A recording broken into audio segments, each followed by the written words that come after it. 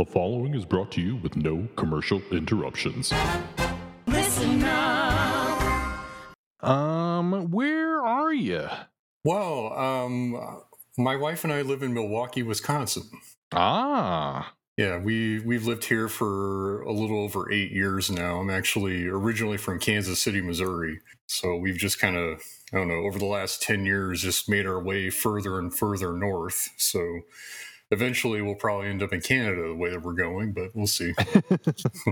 Yeah, it's what the hell was I trying to say? There's a coincidence. I did another recording earlier today, and we're trying to do this French pronunciation of something. Oh wait, no. What was it? Yeah, we started talking about pronunciations, and we both live in Nevada, and we're saying it's like, oh yeah, a lot of people say Nevada or whatever, but yeah, the people in the know saying, oh yeah, but you know, technically, if you're trying to say it like the Spanish origin, Nevada, then that's okay. And say, well, you know, people don't do that. Like as we all learned from Wayne's World, Milwaukee. That's right. From the Algonquin word, I believe is from, if I can remember the movie right. The good land. Yes, I think we have probably half a dozen shirts since we moved up here that have Milwaukee the good land on them. It's just funny. I mean, you know, if you walk around most places that sell, like, you know, I guess Milwaukee themed T-shirts, it's just about a majority of them say Milwaukee the good land. Mm-hmm. Then on the back it should say, "This guy knows how to party." That's right. Or does this guy know how to party or what? Welcome to Season 5, Episode 11 of the Better Band Podcast, an all-encompassing trip through the Pearl Jam catalog. I am your host, Brandon Palomo. Each episode, my guest and I go track by track through every album, soundtrack, and single to discover why you simply can't find a better band.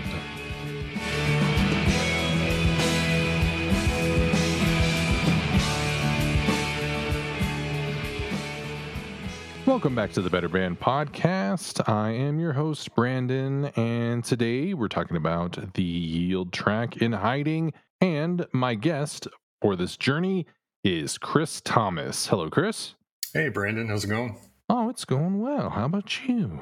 Not bad. All right. It's good. Yeah. We're trying to stay sane out there, I guess. Yeah. We've got this Stone Gossard music and Eddie lyric written song here to talk about.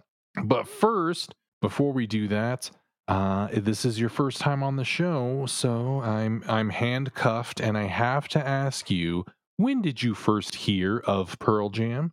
Well, I first heard of Pearl Jam in the early 90s, but I can't say I really got into them then. And I think the first time I might have really heard them. Do you remember when Adam Sandler did Opera Man on yes. SNL? Oh man, he would plug it, you know, Pearl Jam left and right, and I know he did Even Flow on one of his segments, but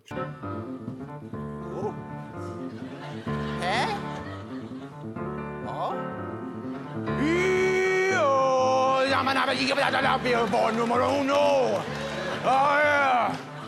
Oh yeah. Somebody can go to the cover time magazine. Oh yeah. Oh yeah. Somebody get to go to the Nirvana kiss my ass. That's when I heard about them. But I didn't really get into them until about 10 years after that. So I think 2002 is when I really started to get into them. And I had a friend of mine that I went to college with. His name was Brian, and he was a huge fan. And we were working together, and he would, you know, bring in, you know, Pearl Jam to listen to as we were working. And I just got hooked. I mean, I went and started buying their discography, and just and this is a common thing for me, is that I'll find a band that I really didn't get into. I just binge listen to bands is what I do, and this happened to be them. And I have not become hooked to any other band other than them doing that. So yeah, since 2002, it doesn't sound like that long ago, but I guess it's like, what, 18 years? So, but yeah, I just I got really into Yield. That was actually the one that really I clung on to when I was going through their discography at my early stages of fandom, and listened to it just constantly. It was my favorite. And this song being on it was always a song that I look forward to very much on the back end of the album. Was your friend or whatever, who was that? You said Brian that was playing it when you heard it? Yeah, Brent. Well, he would just bring in Pearl Jam, but I would, and that just got me to start buying Pearl Jam's Oh, catalog, okay. and I just constantly listened to it. I mean, but yeah, I mean, Yield was the one that I probably played the most.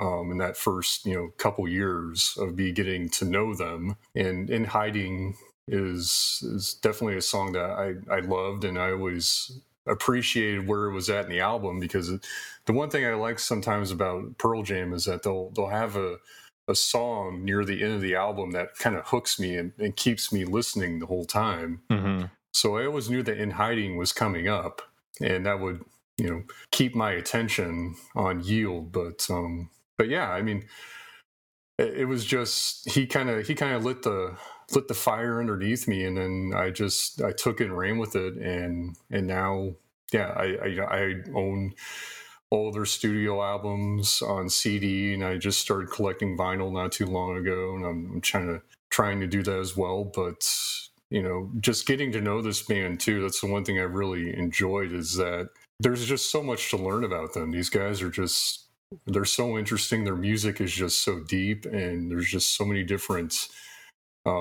things that you can discover. And then the thing that I love the most here in the last couple of years and getting in touch with the podcast community is it's gotten me rethinking a lot of songs that I didn't really give a chance before.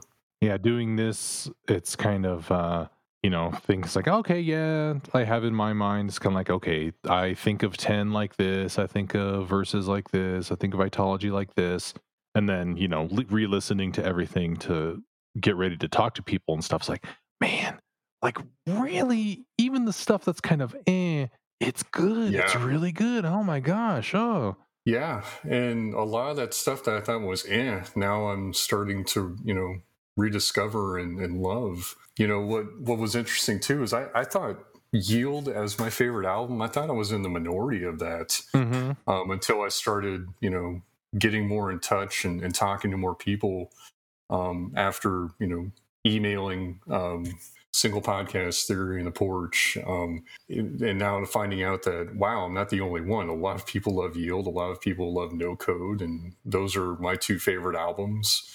So, and talking more about just how others appreciate those albums and the particular tracks has really rekindled a lot of things for me. Yeah, I think like some of the people who might not be too fond of probably some of their later albums and stuff, Mhm. like like Riot Act or Lightning Mhm. Bolt, Backspace or something like that. I think it's if you probably listen to it a little bit more, like as much as you listen to 10 on repeat or whatever like that, Yeah. that you'd be like, oh, okay, yeah, I do like this a little bit more. It's getting its hooks into me a little bit more just from drilling it into my head, I guess, than just Oh sort yeah. of listening to it and then throwing it away and then going back to the other stuff I like. Oh yeah. I mean, just hearing someone else's opinion, and then all of a sudden it's like, man, I didn't think about that. And then you listen more closely to it, and it's like, wow. Then all of a sudden you have a whole new appreciation. I mean, actually, there was a lot on Riot Act that I don't think I appreciated as much then as I do now, Mm-hmm. as an example. So, yeah, no, just talking to other fans more now has been it's continued to shed new lights on things. And again, the thing that I love so much is that I constantly learn new things about Pearl Jam or discover things that I didn't enjoy, in my previous 18 years of fandom or whatever. Yeah, it's everybody has their own little bits of knowledge, or like Yeah. everybody's like a little piece of the hard drive where not everybody can know everything, but we get enough people around and we've got the whole entire picture. Yeah. No, it's just hearing one person say, "I really enjoyed that song." It will say, and you think, "Man, I never really liked it," and then they tell you why, and it makes you reconsider it. So then let's talk about this song then. I don't know if there's anybody who doesn't really like this. I think this is one of the maybe not the because this wasn't a single or it's not like a Yeah, standout track, but I think it's one of the sort of little hidden gems in it that most people be like, "Oh yeah, this is one of the good ones that's on it that not a lot of people talk about, even though everybody's saying that then." So really everybody is sort of talking about it.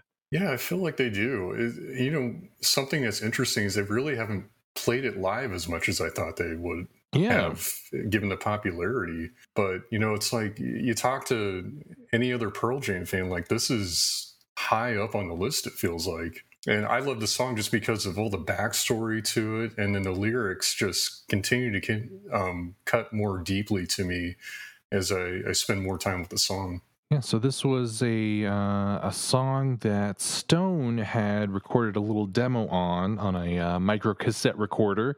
If we all remember back on Single Video Theory, I'm talking about that, and I guess the original title for that was Morning Song. I did not know that. Yeah, Hey. and then he kept playing it and wore everybody down. Was like, "Come on, guys, let's do this. Let's make this a song." And they worked on it, and they got it. And if you're following along with your Yield album liner notes, you're gonna find the picture.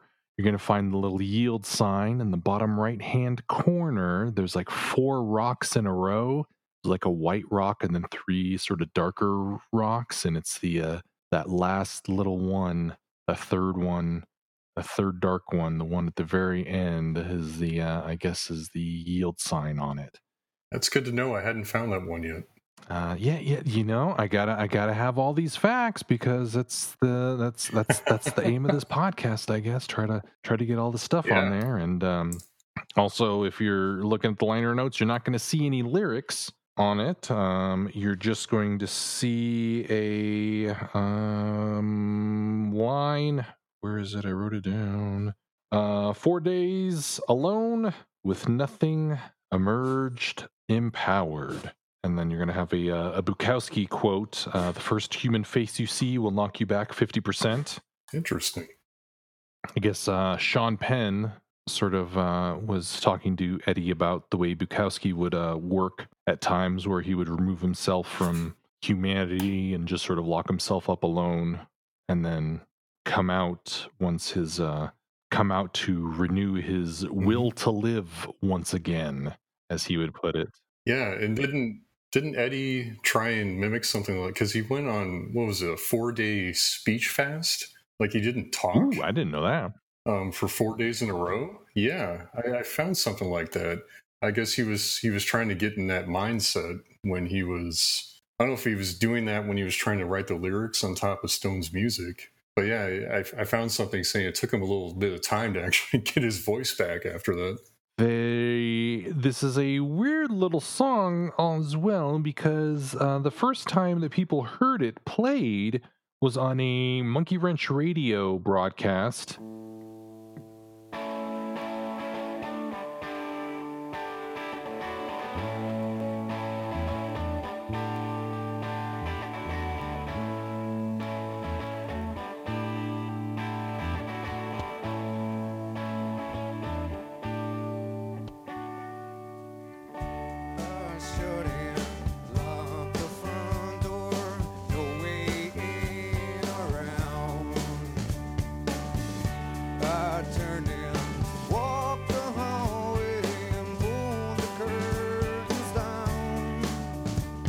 On January 31st, 98, but the first time in concert people heard it was at the February 20th show in Hawaii, where they also debuted Faithful and MFC. Yeah, I actually just pulled that up a couple hours before this and watched it and listened to it. They sound great. It's interesting because I don't know what prompted this, but like after the song, Eddie for some reason goes over and kicks the mic stand over into the crowd. But yeah, I thought that was interesting too. And again, they've only played it 93 times live. I guess if you count the Monkey Wrench performance, and that's less times than MFC and Wishlist and Brain of J. I wouldn't have thought that. This always seemed like it'd be a song that would be a mainstay in the set list. I think it probably has to do with the vocal range that is in the song, just because of the chorus. And I don't know lately when they've busted out a couple of times if how hard Eddie tries or if he just gives it to the audience or something, because I don't know if after all that drinking and smoking if he can get that high again at that with that hiding. Yeah, the one time I saw this live, he gave it over to the crowd. So yeah, that's a good point. I didn't think about that.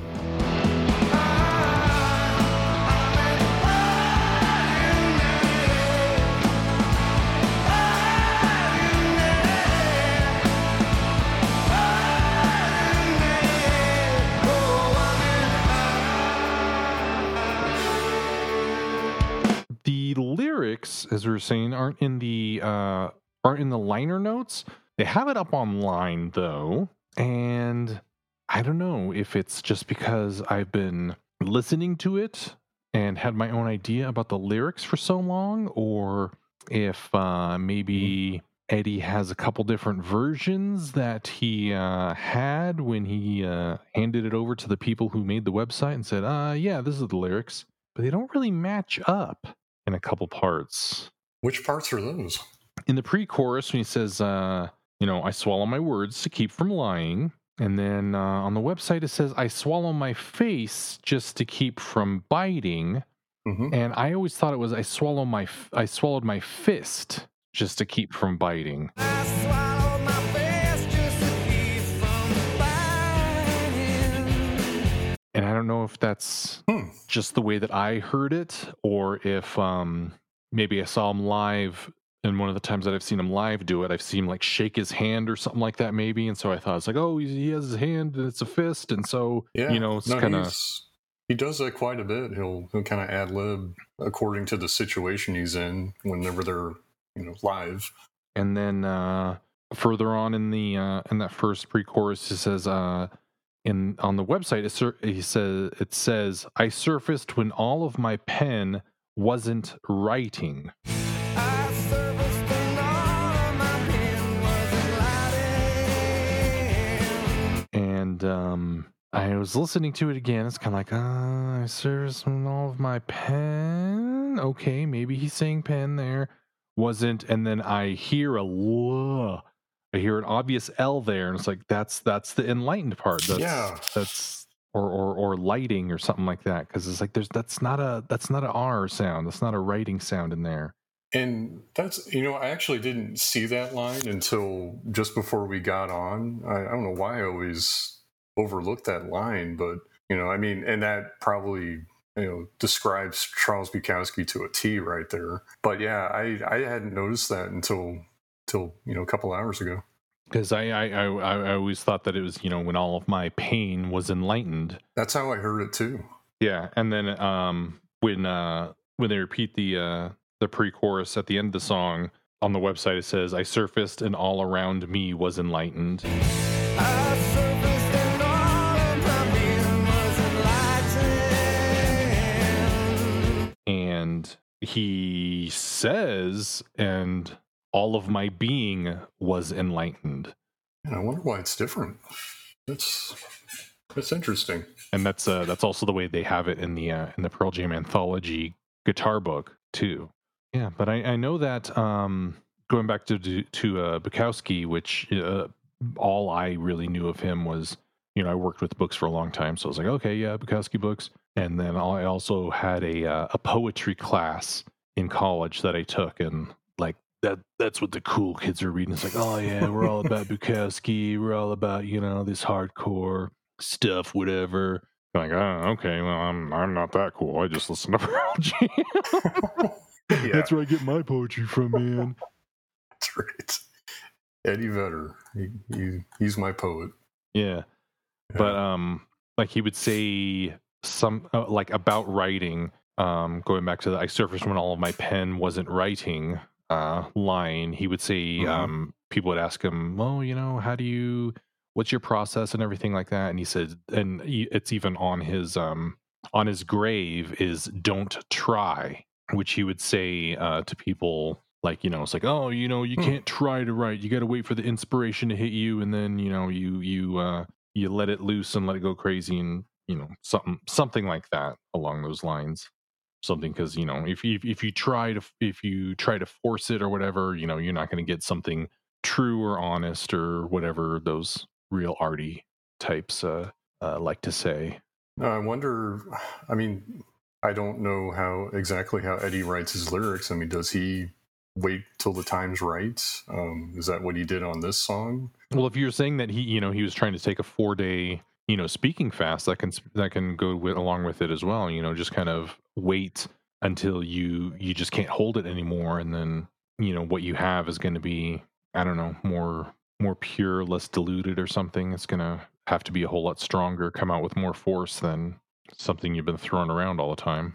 No, I mean, I the lyrics to this song are some of my favorite lyrics to any Pearl Jam song. I mean, it just, I don't know, they're just so personal to me, and it just seems like it seemed like he took quite a bit of time just to really decide what he wanted to say, or so it could have been that he was waiting for the right time, and again, I don't know how often he does that, but yeah, I love the lyrics to this song.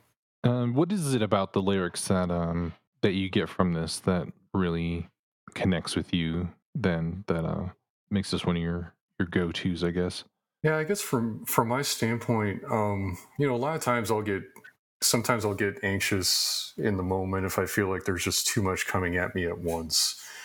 And it's just like you need to just kind of stop, back up, take time to yourself, and then assess the situation and come back to it, rather than continuing to just put your head down and try and get through it. I think in a lot of ways, whether it's emotionally or if it's, if you're from your work, just taking that approach of, okay, hold on, we're clearly putting the cart in front of the horse here. Take a step back, and that's always what helps me is that I'll typically have to shut myself in a room, and I'll just, I love to just be around whiteboards and just start, writing whatever's in my head. Or, I use mind maps quite a bit in my job, and the dork that I am, I mind mapped a bunch of facts of this song, but but that's what I do. I just, it's not continuing to the definition of insanity is repeating the same thing over and expecting the same result. It's just you got you have to take a step back, and if it is emotionally, you have to take time to yourself, because you do have to make sure that you and yourself are well before you can actually help others, and that's just how it resonates with me. What are some of those facts that you have on your mind map? Have we touched them all, or? Yeah, you've touched on quite a few. I had some really obscure fact here. Oh yeah, let's bust that out. Oh, so apparently, the show Cold Case. Mm-hmm. Apparently, they used it. It was featured in the episode "The Long Blue Line." Hmm. Um, I'm not a Cold Case fan, but it kind of makes me want to go back and watch it now. But yeah, and then the other thing that I actually wrote about this previously is that it's not necessarily about the song; it's more about Bukowski. Is that there was actually a movie, I guess, a semi-autobiography about him called Barfly Mm-hmm. in 1987, where Mickey Rourke essentially played him with a character at a different name. Mm-hmm. But if I have any other obscure facts here that we have, other than I guess it also reached the Billboard tracks here, even though it wasn't a single.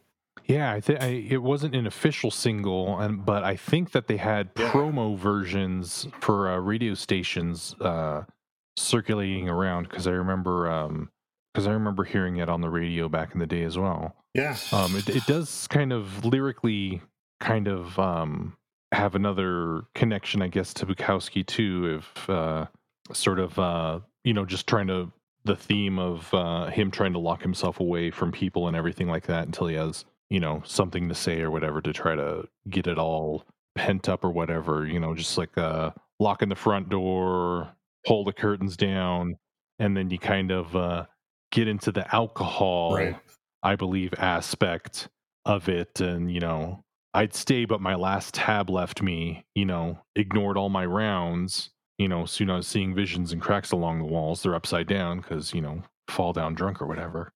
Yeah, because I mean, to go back to the movie, I mean, the premise was Bukowski's time in L.A., where I guess he was basically an alcoholic, and he even highlighted some, I guess, the Green Horn was the bar he went to all the time. But that's the part of his life, I guess, the movie focuses on.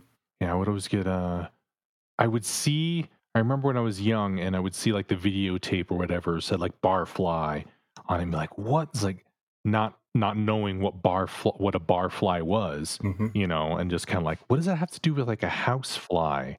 And he's like, "What Well, is?" yeah, if you look at it, I think it's all one word. So if you don't, you can actually think of it as barfly if you're not Yeah, like yeah, thinking of barfly. But I'm feeling barfly today. But yeah, that paragraph that you just said about I'd stay but my last tab left me. I mean that seems to be describing Bukowski in a lot of ways. And hmm I guess one more thing maybe to say about the lyrics and how is it describing about taking care of yourself before you can take care of others. I mean I think recently I had things happen in my life to where I finally started dealing with I think depression and anxiety is something I've dealt with for most of my life, and I finally took some real steps toward it a couple years ago, and I it's been one of the best things I've ever done for myself, and it's now allowed me, I think, to be a better person to family, to my wife, and then also at my work. Just it's something I wish I had done earlier in my life, and again, I encourage anyone who is feeling that way or going through that and feels like they need help. It's worth it. Every bit of it is worth it because you really can't be your best for someone else until you've dealt with whatever personal struggle that you're going through. And that's really where I saw this, and especially when I swallowed my breath and went deep. I was diving. I mean, this felt like for the first 36 years of my life. And then, I finally, like I said, took those steps, and now I feel like I finally surfaced. And that's why the song stays with me so personally.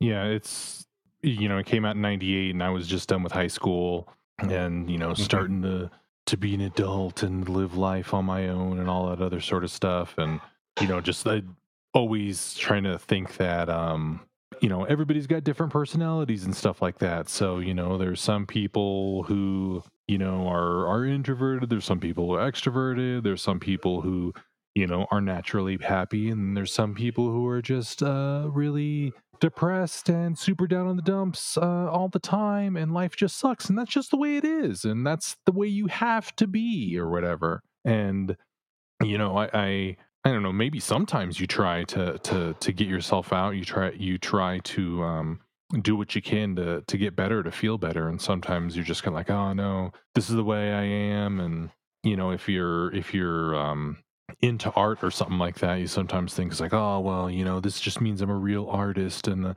I'm going to speak the truth and everything, and I gotta go deep into this to try to mine the inspiration for it or whatever like that. And you're hiding from the real world, you're hiding from the realizations of the fact that this is just a misfiring of brain chemicals and everything, and it's not really the way you're supposed to be or the way that you have to be. And there's thoughts that you can try to reframe, or Yeah. sometimes you got to get on the medication. And that's just the way it is, because some people are diabetic, and they got to be on medication, they got to do stuff. It's Hmm. it's just happenstance, and it's not anything Yeah. that's really ethically or spiritually wrong with you or anything like that. It's just, your weird meat machine brain, going weird. No, I think for most of my life, I thought, it's not like I have cancer, or it's not like I have, any type of really bad disease. But I mean, it's still, and really to try and say one thing is worse than the others, I don't think is something that anyone should be doing. It's, we've all got our personal struggles, and other people do too. And it's important to listen to one another and be there for one another.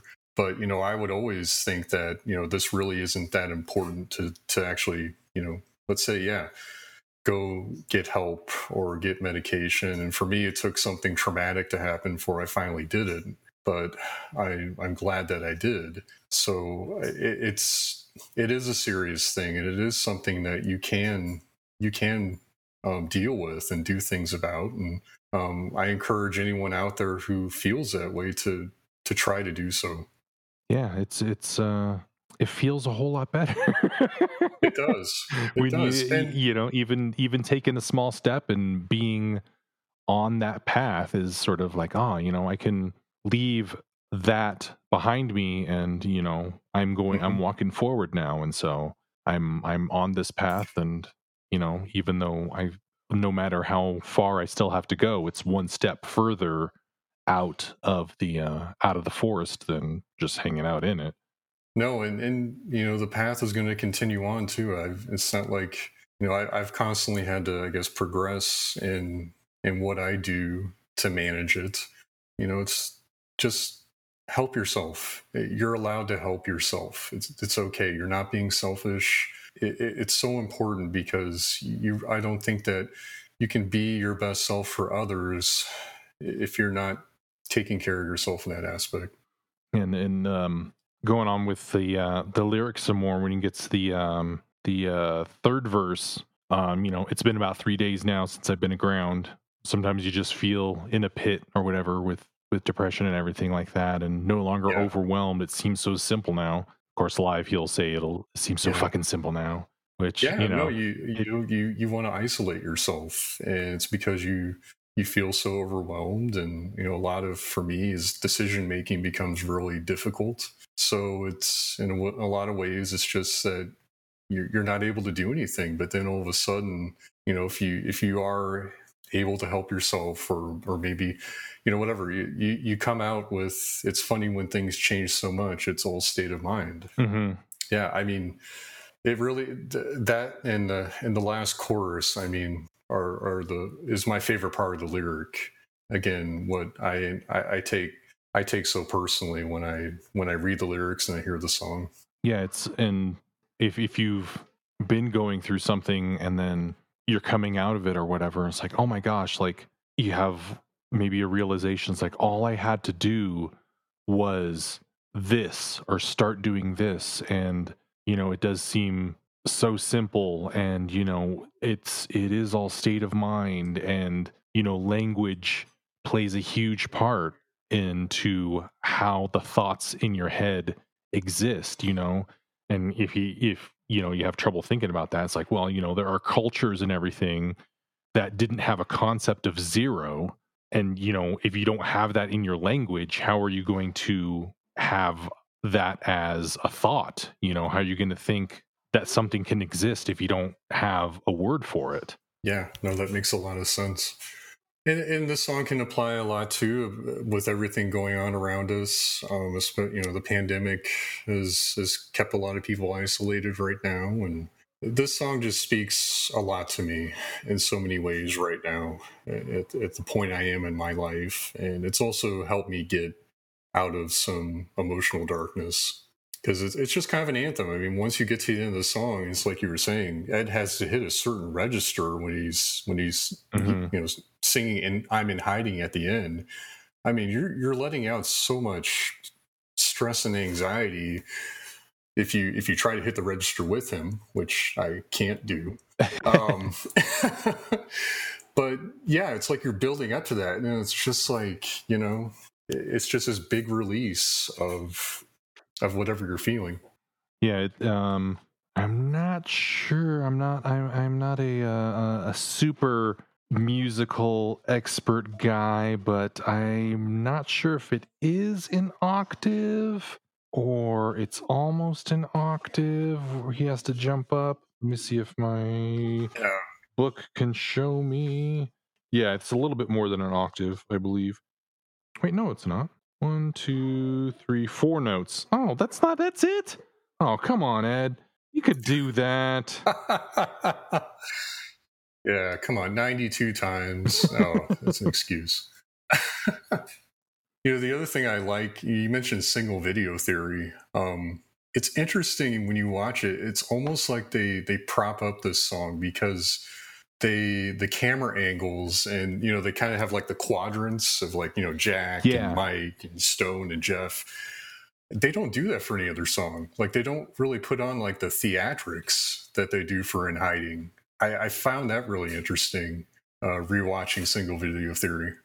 I think that it's because they kind of had this in mind as like the sort of unofficial fourth single from it. Because, they did it with, Wish List and Given to Fly and Do the Evolution. They pretty much had the whole songs for those, and then they had it for In Hiding as well. So I don't know if they sort of like were like, we're not going to put out any more singles. We don't have any more B-sides we want to put onto it, or if they just kind of wanted to move on after that. Yeah, maybe. And I can't remember when Jack left the band. I don't know if the transition period from Jack to Matt had anything to do with it, but yeah, it just, I mean, when you think about it from a fan standpoint, it just seems like such a mainstay. But it really is in a lot of ways a deep cut. I mean, I appreciate that a lot, knowing that fan to fan, we love most of us, I think, love this song so much, but definitely someone who knows a little bit about Pearl Jam may not know this song very well. Yeah, I think it's definitely one of those sort of second tier, not like super deep cuts, but I think it's like those second tier sort of songs that is, not a single. Then it's like, oh, if you have the albums, if you listen to them, and it's kind of like, oh yeah, this song. And maybe it's also because it's so late on the album. I don't know how people listen to Yield. I mean, what really got me hooked on Yield was actually Brain of J and Faithful. Like they just come out with Brain of J, and then they kind of die down at the beginning of Faithful, and then they pick up again. But that's like that's my favorite 1-2 out of any of their records. And that's what initially got me hooked to Yield. And like I said earlier, just knowing that In Hiding is on the horizon keeps me hooked for the entire track list. Yeah, I think it was well, I don't know. Nope, I don't got anything right there. I started talking, it's like, wait, nope, I didn't have anything. Well, I don't know if this is kind of like an opinion fact. So Rolling Stone, I think a couple years ago, came out with this 15 insanely great Pearl Jam songs only hardcore fans know. Mm-hmm. Have you seen that website? Yeah, I think they ranked this at 9. Yeah. So the way in which I guess Rolling Stone is phrasing it, only hardcore fans know. But again, I didn't think the song, just we talked about, was really that deep of a cut. Oh yeah, I mean, the hardcore fans is gonna be like, oh, there's that improv from that one show. It's like, okay, yeah, that's that's the hardcore. It's like, oh, the that one unreleased demo from the avocado sessions. There's okay, yeah, Evil Little Goat. Oh yeah, that might be kind of that might be sort of the outer edge of hardcore. Yeah, but if you have the albums, if you stopped listening after Yield or whatever, then you're kind of like, oh yeah, I would know that. I think if someone came up to me and were like, hey, I like to listen to more Pearl Jam, what would you suggest? If I had a list of 10 songs, this would definitely be on it. Mm-hmm. Yeah, it's just a great song. One of the things I like about this is that musical sort of, I believe it's after the I think it's after the third verse where they're kind of the bridge. No, not the bridge. No, not the bridge. Not the bridge. But the second part where it just kind of like circles around like that one note. It just kind of like holds on it a little bit longer. It's like dun dun dun dun dun dun dun dun dun dun. Just kind of. I know what you're talking about. Yeah, just kind of building up and.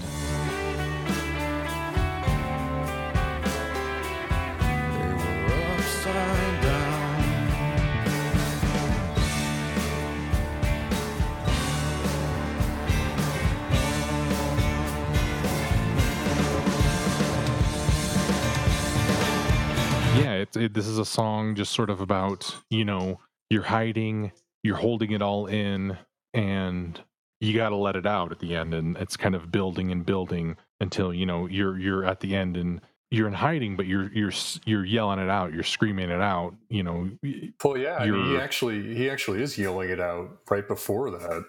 Maybe not as emphatically at the end, but he's still, the first time he hits the chorus. I mean, that's pretty emphatic. And then it hits the part that you just talked about where it just kind of dies back down. you would think if you're hiding, you would try to be quiet, but this is like Yeah. something inside that needs to come out and needs to be heard. Yeah. It's almost like your inner monologue is trying to tell you something. I don't know, but yeah, I feel like in a lot of ways it's just kind of opening you to be truthful with yourself. This is definitely a song that they need to play more, right? Oh yeah. Hopefully they'll bust it out again, especially since everybody has kind of been in hiding for a while in their homes and everything like that. And yeah, you would think this would be kind of the perfect song for him to just go into some monologue beforehand and then transition into it. But yeah, definitely you get the 92 number up there, because I was really surprised that MFC was played 159 times. I wouldn't have thought that MFC would have been more popular, but it does have that intro they play sometimes to it as well. So then we're just about done then. We're going to wrap up. I'm going to ask you, is there something you think that people listening should do to try to spread kindness or try to, share the light, as it were? Yeah. I don't know. It just depends on how deeply you feel about, from my aspect, if you're trying to help those through the pandemic, I think food banks are a great thing to help out with right now, given all the unemployment that's resulted from this. And then from George Floyd's incident, which there's just so many more before that. But, there are a lot of groups out there, especially groups that I think need help with legal funding, because just because there are convictions out there doesn't mean that there's going to be jail time served. But I don't know if that's necessarily spreading kindness as a great way. But if you have things that you're trying to do to spread equality, and you're trying to also help those that are in need, I think things like that are really important right now. Yeah, what's more kind than equality, right? Yeah, no, it's so important right now, because both of these issues could really, I think, split a lot of people. And right now, from what I see, maybe I don't know if anyone feels this way. It seems like it's bringing together a lot of people, and I hope that's the case. Where it seems like it's more the majority are tired of this, as opposed to the other way around. We've been shut up and in hiding for so long that this is a chance for everybody to kind of get together. And that's, I think, one of the things that is the most painful, like psychologically and everything. It's why you throw people in solitary confinement, is being alone and feeling like you're alone. So I mean, this has kind of been forced on us, and now this is kind of, I think, why everybody's taking this opportunity to get out and to speak out, to be with everybody, and to show solidarity. Yeah, I agree. And I felt very alone at the beginning of this. I started working from home, and in a lot of ways it's nice, but at the same time it's you really are you're isolated in a lot of ways. And I had a tough time with that. But again, I took a step back. I wanted to know, is there something I can do for myself to try and not feel as sad and isolated? And I did some things, and again, that's going back to the line at the end of the song. I swallowed my breath and went deep. I was diving. I surfaced, and all around me was enlightened. So I think a lot of us feel that way right now when we're coming out of isolation and showing our solidarity together on an issue that's been plaguing this country for centuries. Something I forgot to mention, but I think that enlightened is sort of the standard Eddie Vedder wordplay that you'll have, that it's not necessarily maybe spiritual enlightenment, but also like feeling lighter, like feeling enlightened, and not as much stuff is weighing you down or making you feel heavy as well.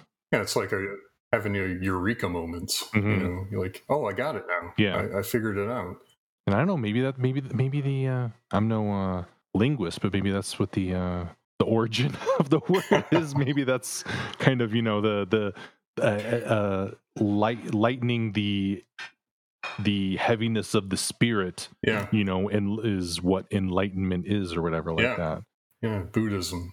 Well, thanks for coming on, Chris. And thanks for having me. Good talking with you, and always good talking Pearl Jam. Anybody else can always talk to me. You don't want to feel so, hint, hint, I got songs coming up, No, there's definitely a couple songs of binaural I would like to be on for if I can get those, but we'll see. One of them especially is hit pretty close, but yeah, well, we'll have you back. We'll talk. We'll talk off air. We'll leave the. We won't have people. Okay. We won't show people how the sausage is made here on this show. But sounds good. All right. Well, yeah. Good talking to you. Good talking with you. I'll have you back, man. Good to see you, Brandon. No, I really appreciate it. I love coming on. Thanks for having me. The Better Band Podcast is produced by ListenUpReno.com and Brandon Palomo and published using a Creative Commons Attribution Share-alike 4.0 license. Please visit creativecommons.org or email listenupreno@gmail.com for more details. All music played is owned by the respective publishers and copyright holders and is reproduced for review purposes only under fair use. You can subscribe to the Better Band Podcast on Apple Podcasts, Google Play, or from betterbandpod.com using your favorite podcast app. You can find us on Facebook, Twitter, Instagram at BetterBandPod. I'm on Twitter at Brandon P, BRANDENP. If you'd like the job I'm doing here, you can go to ko-fi.com/BrandonP and leave me a $3 tip. Or give me a 5-star review on Apple Podcasts, and don't forget to tell your friends. If you'd like to be a guest on a future episode, send an email to betterbandpod@gmail.com or send any insights and stories you'd like to share, and I'll read them on the season finale episode. Again, I'd like to thank my guest Chris, and as always, this is Brandon saying, Marge, we had a deal. Your sisters don't come here after 6, and I stop eating your lipstick.